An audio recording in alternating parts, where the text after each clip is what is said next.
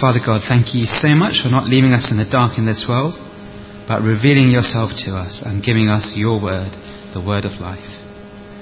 Please open our eyes by your Spirit to your word, Father, and in your mercy, please help us to live it out. In Jesus' name we ask this. Amen. Leadership. Leadership is a crucially important thing, isn't it? Whether you're talking about a small thing that's being led, like a local sports team by its captain, or a mighty nation with a king or queen or president, leadership can affect everything about it. Now, in the early days of the church, Christ sent men called apostles, and they were the ones who were used by him to lead and build the church. But what would happen when they died out?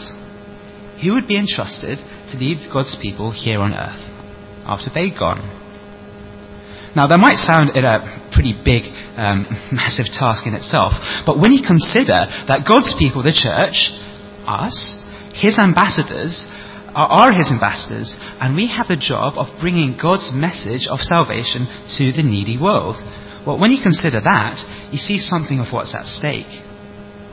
So putting ourselves in the time of the very early church, who will the apostles, like Paul, who we'll meet in a bit, who will they hand over to? Now, does anyone know the name of the chap who's on the screen? You can just about pick him out. Anyone? Any takers? Oh, come on. You guys get out too much. Don't watch enough DVDs. Okay, maybe the picture isn't clear enough. Okay, he's a very famous chap. Meet Roman Emperor Marcus Aurelius. Yes, him. From the film Gladiator. You see him here, caught on camera by some of the world's very first embedded war photographers, as he surveys the plains of Germania in the beginning of the film. He's there behind the Praetorian Guard, his personal bodyguards. Now, there really was a Roman emperor called Marcus Aurelius. He ruled the Roman Empire in the 2nd century and was known as the philosopher. But sadly, the rest of the film is pure fiction. But it's a helpful example for us, so we'll follow it for a bit. Now, Marcus Aurelius, as you can see, he's quite an old man, and he knows he doesn't have long to live. He knows that the natural assumption will be for his son, Commodus, to be the next emperor. That's Commodus. He's looking a little bit bored, quite unimpressed. Never mind. So that's Commodus. And now Marcus Aurelius does not want him to be emperor. Instead, he's got a different plan. He wants the Senate to rule Rome instead. So he wants Rome to become a republic under the Senate, rather than the empire it was under him. So as the emperor hands over to the Senate receive the leadership of Rome, but they have to exercise it in a very different way to Marcus Aurelius, because they are senators and not emperors. They're accountable to each other and to the people of Rome, not supreme autocratic rulers like the emperor was. And of course, there's another very important character in the story, and this guy is a little bit easier to identify. Who's that chap? Any takers? Yeah, okay, I got some. The answer is not Russell Crowe. I got some right answers. It's Maximus. That's right. His name is, wait for it, Maximus Decimus Meridius, commander of the armies of the north, general of the Felix legions, loyal servant to the true emperor Marcus Aurelius, etc., etc. You see, Marcus Aurelius didn't have time to manage the handover himself to the Senate, so he appoints General Maximus as the protector of Rome. His job is to ensure that power really does get handed over to the Senate. Maximus is not an emperor either, but he is merely to be a steward of power until the Senate is ready to take on the rule of Rome as a republic. But of course, it's never that simple. It wouldn't make a good film if that's all there was to it. Instead, Commodus, the emperor's son, who has missed out on power, has other plans. There's Commodus looking rather nasty, and he does not respect the emperor's wishes for the next generation of rule. He reckons he'd be rather a good leader, and so with cunning, deceit, and no small amount of violence, he seeks power for himself, contrary to all his father wanted. And as we start our series on 1 Timothy today, we see a similar transfer of leadership and a similar threat for God's people in the very early church. So, as we move on to our second section, we see who the characters are in 1 Timothy. who are the characters in 1 Timothy. And this is a true story. Well, first of all, we have Paul, who identifies himself as the writer of the letter in verse 1. Paul, an apostle of Christ Jesus. And as an apostle, Paul held special, unquestionable authority. He had this not because he was from a particular family, not because he went to the right kind of prestigious college, not because he was the most popular among the people. No, he had special authority because it was given him by the Lord Jesus Christ himself. Verse 1 continues, an apostle of Christ Jesus, by command of God our Saviour, and of Christ Jesus our hope. Now, the word apostle isn't exactly in everyday use, is it? You're not going to see it on a billboard whilst driving around KL. So what does Paul mean when he says he's an apostle? Well, the word literally means a sent one, someone who is sent and who carries the authority of the person who sent him. So when we talk about the apostles, with a big A as it were, those sent from Jesus Christ, it's a really big deal. Because they had been met by the risen Lord Jesus and were sent with his authority to lead and build the church. And Paul was one of these. He was made an apostle in the most dramatic way of them all, the famous on the road to Damascus incident.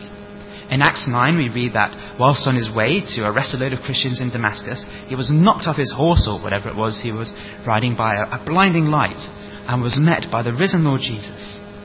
He was graciously converted and made an apostle, sent with the full authority of Christ. Now, in the Old Testament, God's prophets spoke God's words. Thus says the Lord, they could say. And it's the same with the apostles in the New Testament. They spoke God's word too. So much so, in fact, that in Ephesians 20 on the screen it says that the church, the household of God, verse 20, is built on the foundation of the apostles and prophets.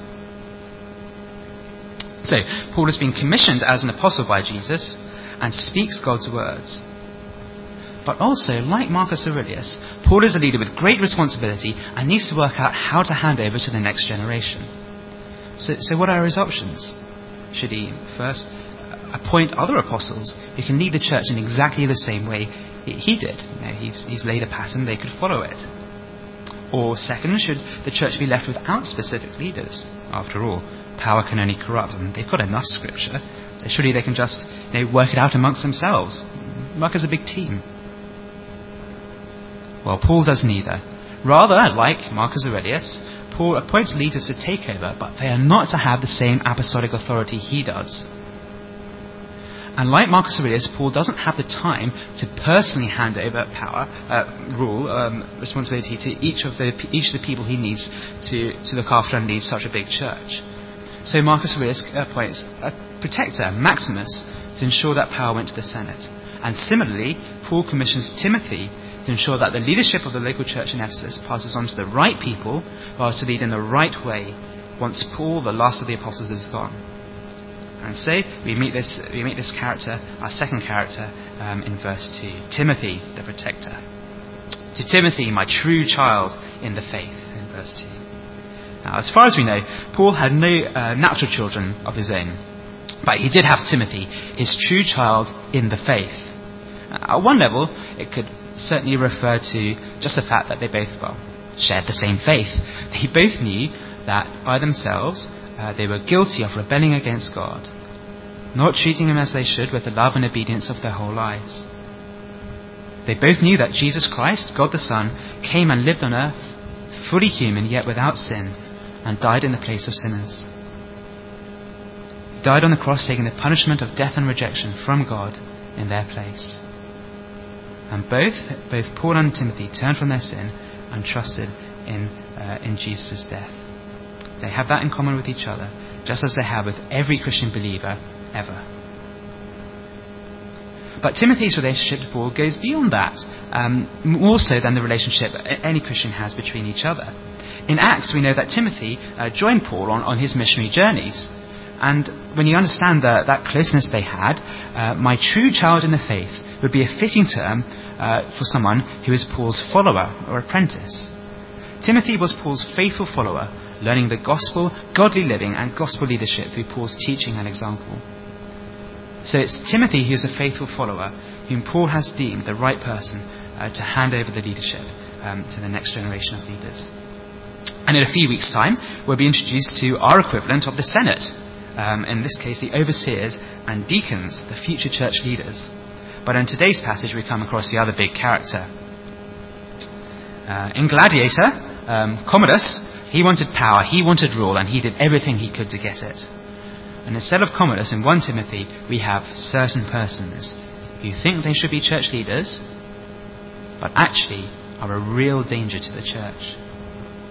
Maximus had a rather long and difficult struggle against Commodus to make sure he didn't finally end up in control of the Roman Empire. And similarly, Timothy will have a long fight to keep these certain persons from being a danger to the church. And that brings us on to our third section, the command from Paul to Timothy. Be faithful to Christ by fighting false teaching.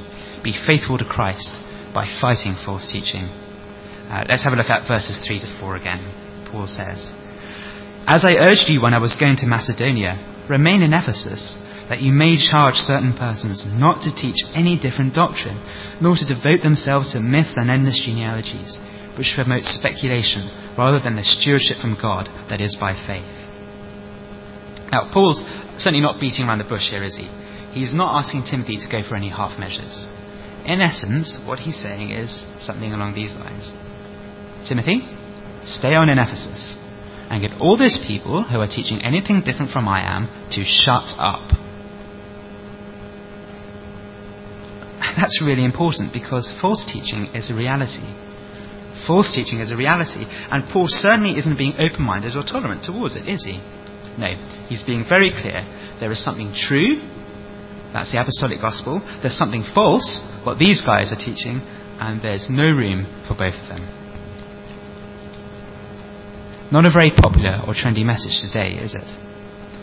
Here in Malaysia, with the cultural and religious mix of peoples we have, we're strongly encouraged to see each other's points of views as, acceptable alternatives, to the other people's religious convictions as equally valid, and certainly not to try and convert others to our beliefs. We're told to sacrifice the truth for the sake of society.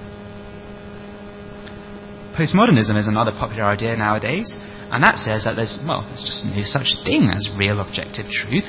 And so for the postmodernist, for anyone to claim they know the truth about something is horrendously arrogant, even more so when you say that everyone else is in the wrong. So on the other hand, we're told to sacrifice our convictions on truth because truth, the postmodernist says, doesn't even exist. But friends, this is really not an option for the Christian. Why? Well, because God is true. He is real. He exists. And he deserves to be known, honoured and worshipped. He made the universe in all its splendour. He made us in his own image and gave us life. He owns us. He loves us. And he's given us every good thing. So the fact that people do not honour, worship and obey him with their whole lives, well, that's a crime. It's a travesty of justice on an eternal and cosmic scale. And if that weren't enough, he's even given us his Son to save us from the punishment we deserve for this horrific crime. Jesus Christ, in very nature God, came and dwelt among us as a man. He lived our life, and he perfectly revealed God the Father to us. I am the way, the truth and the life. No one comes to the Father except through me. Those are Jesus' words in John 14:6.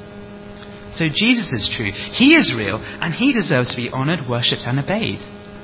So compromising the truth is just not an option for believers. We cannot believe Jesus is just one option amongst many. No, he is the only Saviour, and he is the true King who must be obeyed. He must be proclaimed to the world. And compromising the truth certainly was not an option for Timothy. Paul says he must stay on in Ephesus to stop certain people who teach different things to Paul. Now, why is this such a big deal? Why is Paul so protective of his own teaching? Isn't it a bit egotistic? Well, we have to remember that the apostles are not just normal Christian teachers. They're apostles, and so Paul's teaching has special apostolic authority. Paul's teaching has apostolic authority. So it's not the same as if Andrew or Tim or anyone else were to say, so-and-so doesn't agree with me, throw him out. You see, they are godly, faithful teachers of God's word, but they're not apostles. They can only demand faithfulness to God's word. Not that people be faithful to them or their own teaching. But the apostles, on the other hand, they could demand faithfulness to their own teaching because their teaching was the very word of God. So if a church really bases its belief and its teaching on the apostles, essentially on the New Testament, it is a true, genuine church. Take it that away, and it's not. The so-called church, that so-called church, which is not based on the apostles, well, it's an empty shell or a puff of smoke. Nothing of any worth or substance at all, and certainly not part of the body of Christ.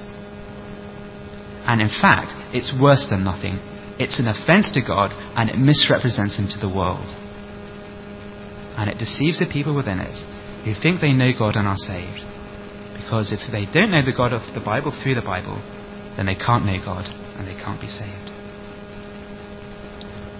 So, the apostles spoke God's word and carried his authority and could demand faithfulness to their own teaching, just as the prophets did in the Old Testament. Because to oppose them is to oppose God himself. So in our Old Testament reading from 2 Kings, we got the wicked, idolatrous King Ahaziah, and he sends some of his heavies, his army or police, to arrest Elijah for telling him that he should not have sought prophecy from an idol. Ahaziah certainly doesn't respect the word of Elijah, God's prophet. No, he opposes him. And do you remember when Ahaziah's captain and his 50 approached Elijah, they were killed in quite stunning fashion. Fire came down from heaven, exactly in accordance with Elijah's words. If I am a man of God, let fire come down from heaven and consume you and your 50. Then fire came down from heaven and consumed him and his 50. It's only when the third captain who humbled himself before Elijah who survived. Now, if you ignore part of the apostles' teaching, you probably won't be immediately consumed by fire from heaven. But actually, you're in a worse situation. That's the worst of your problems, because if you ignore part of the apostles' teaching, you are opposing God. If you reject it, you are in great peril of eternal fire yourself. And you are a danger to others. But it's not just things which are clearly contrary to the apostles' teaching which can be a danger. Let's have a look at verse 4 again. Timothy is to charge certain persons not to devote themselves to myths and endless genealogies which promote speculations rather than the stewardship from God that is by faith. Now, the word speculation here means controversy as well, something that causes arguments and divides people. And it's completely contrary to what God really wants, the stewardship that is by faith. See, there are many things we can talk about that we think are important and spiritual, but can actually lead us severely off track. Because it's not only open heresy that's dangerous, but anything that leads us away from the centrality of Christ. So Timothy is to stop these people who teach things that are opposed to the apostles' teaching, and those who peddle this other kind of dangerous chatter. But it's also something we should stop too. Of course, we're not quite in the same situation Timothy was, and most of us don't have the responsibility of local church leadership. But we do have our role to play today. We do have our own role to play today. You see, first of all, we might actually need to stop ourselves. If we realise that we're guilty of undermining the teaching of the apostles and prophets, i.e. the Bible, or if we find ourselves chatting about things that produce vain speculations, doubts or arguments, anything that doesn't build people up in faith in Jesus, well, we need to stop that right away.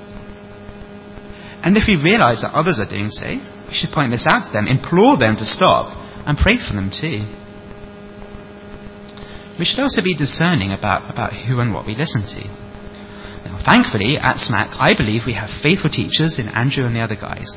But if you reckon I, or anyone else who speaks here, is teaching a different doctrine to Paul, then don't listen to him, and challenge him about it.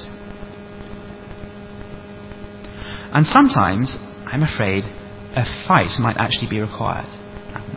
Not a physical one, but when someone is being a real danger and refusing to stop speaking falsehood, then it's going to take quite an effort to stop the cancer of their false teaching from spreading to the whole body.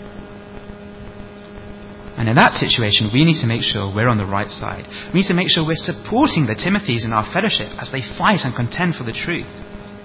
Because that is being a good steward for God. And it's really important for the sake of others. We need to fight for the truth, and we need to fight false teaching.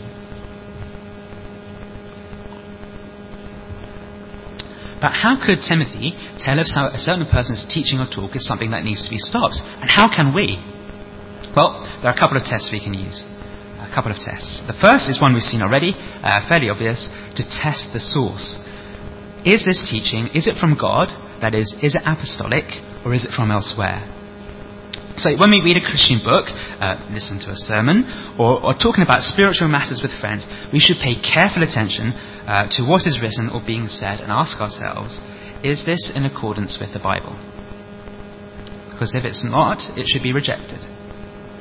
So if I were to say that salvation could be found in other religions, or that Jesus wasn't fully human and fully divine, or he didn't really rise from the dead, or God won't really judge people, or if I said that all people are basically good, or that God has spoken to me and told me that the Bible is not quite right on a certain point and God has given me the truth which is different, or if I say that believing in Christ is not enough to be saved, but you need to belong to a certain denomination or obey certain traditions, then, or anything else which is contrary to sound doctrine, then I would be like Commodus.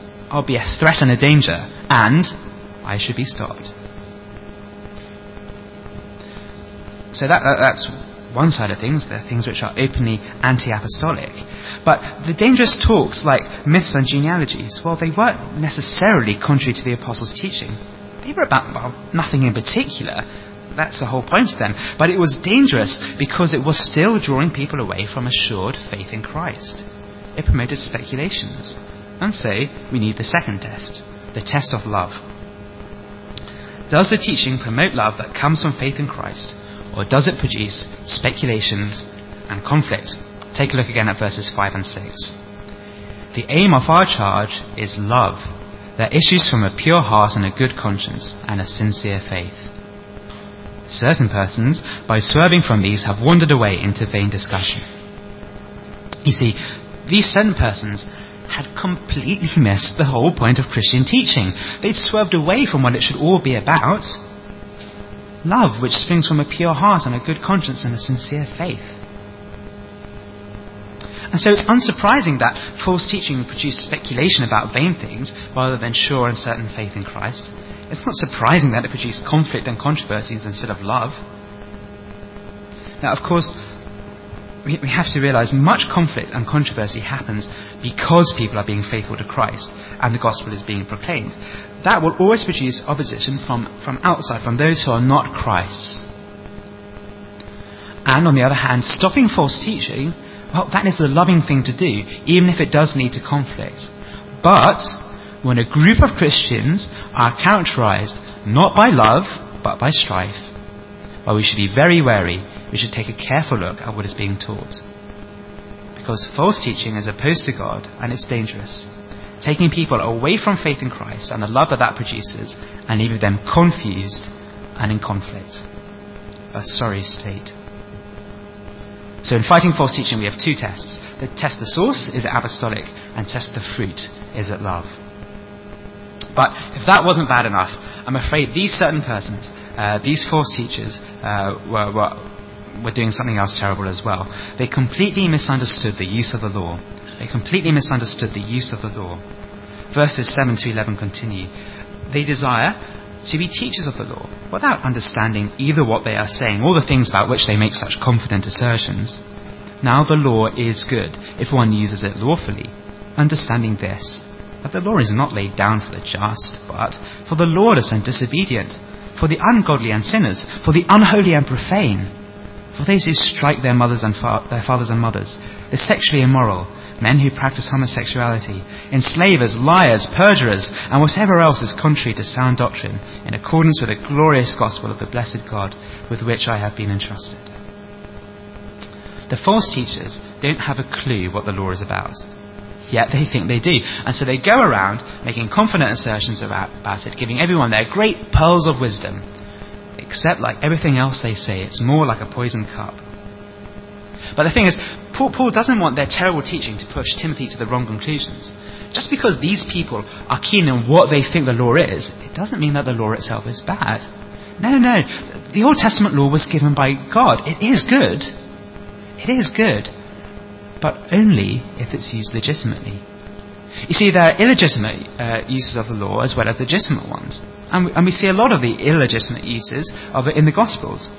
Pharisees and other people who think they've kept the whole law and so they're righteous. But the truth is, no one can keep the law, not if you truly understand it. The main legitimate use of the law is to show us that we're guilty before God.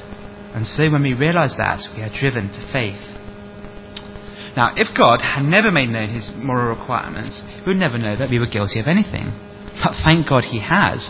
And when we realise how holy God is, and how strict his law has to be, and so how impossible it is to perfectly please him in the law, well, then we know we could never be righteous before God through the law.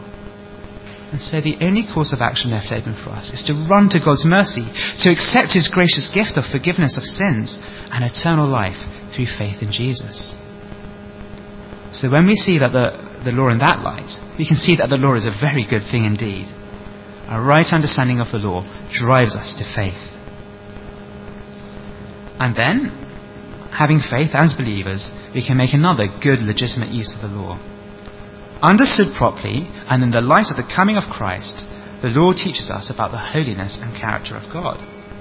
And as we get to know God, we get to know how to please him. You see, it's just a general rule. You need to get to know someone if you want to know how to please them. Let's imagine it's Christmas and you want to get me a really big present. You do, it's true. And if you didn't know me well, you might decide to get me a nice big parcel of Sotong. Okay, that means squid and bien, by the way, if you're a little bit lost. Okay, now that would be a very generous gift of you, okay? You'd have to go out of your way to get it, probably put in a big order. It would cost a fair amount of money to cut it up, and wrapping it wouldn't be easy. But the problem is, quite low as I am, I really do not like Sotong. In fact, I can't stand the stuff. I mean, if it's really deep fried, then okay, I might nibble at it if I'm really hungry. But the rubbery, slimy, undeep fried Sotong, I'm afraid I wouldn't be massively pleased at all. And it's the same with God, in a way.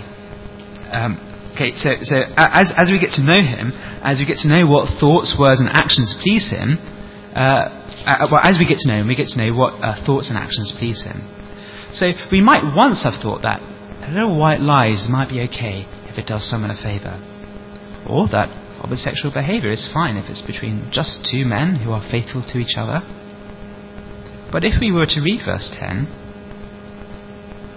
or if we have any understanding of God through the law, we would know that both falsehood and homosexual behaviour are abhorrent to God. It would not please him at all. So the law is good if you use it legitimately, but don't try and save yourself with it. That would be like taking a rope that was given to help you and using it to hang yourself instead. And don't stray off into endless myths and genealogies or other pointless things that don't help us understand God better. The law is there to drive us to faith and to teach us about God so we can please him. So in conclusion, imagine Ridley Scott follows up Gladiator with a film about the early church. Not sure what he would call it, but it ends up with Timothy handing over leadership to the pastors and teachers of the local churches. As the closing credits roll and we hear the stirring soundtrack, we may think, what will happen to this new Christian church? Can it possibly survive, especially with all the falsehood that abounds? Well, yes. Yes, it can. We know that because Jesus promised we would survive. Not because we are great or wise or strong, but by his grace and in despite of our weakness. And we can give great thanks for that. He has kept us. He will keep us. And we can look forward to an eternity with him. But we mustn't think that this is possible without a fight. Being faithful to Christ will always be hard and will involve a fight.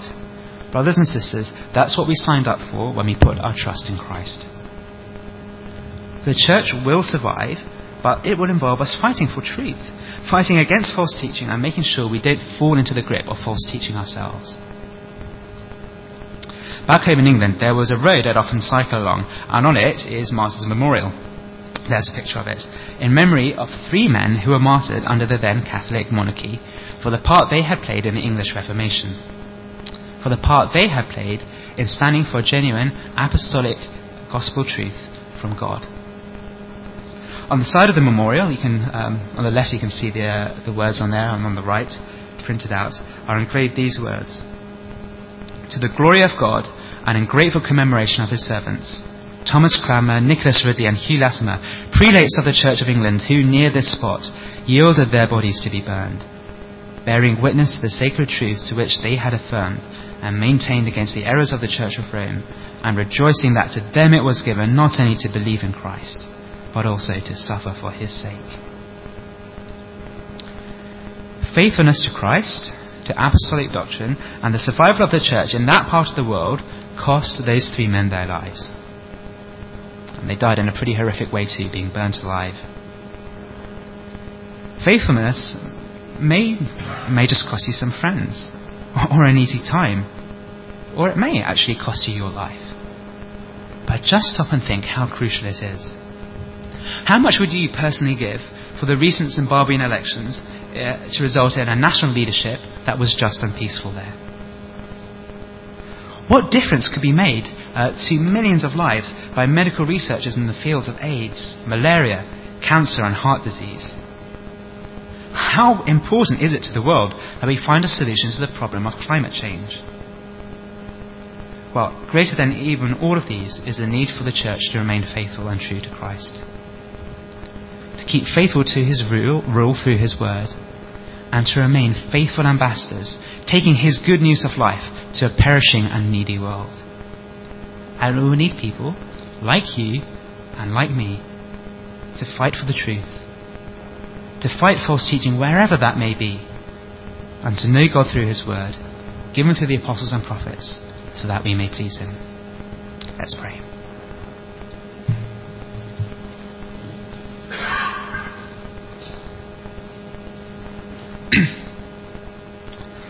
Heavenly Father, we thank you for giving us Jesus to save us and make us your people to start with. And we thank you for giving us your words through the apostles, and for revealing your plans to us, and for your Spirit to help us to live for you, and for keeping us despite our sin and our weaknesses. Father, we pray, please help us to be faithful to you and to your truth, even when there is so much pressure to compromise. Help us to keep a firm grip of your biblical truth and to keep believing it and keep proclaiming it. And Father, when we encounter false teaching, please give us both the stomach to fight it as well as the heart to be loving as we do so. And we pray to you that in the end, your church will survive all the attacks of the evil one, and it will be all for your glory. Help us, we pray. Amen.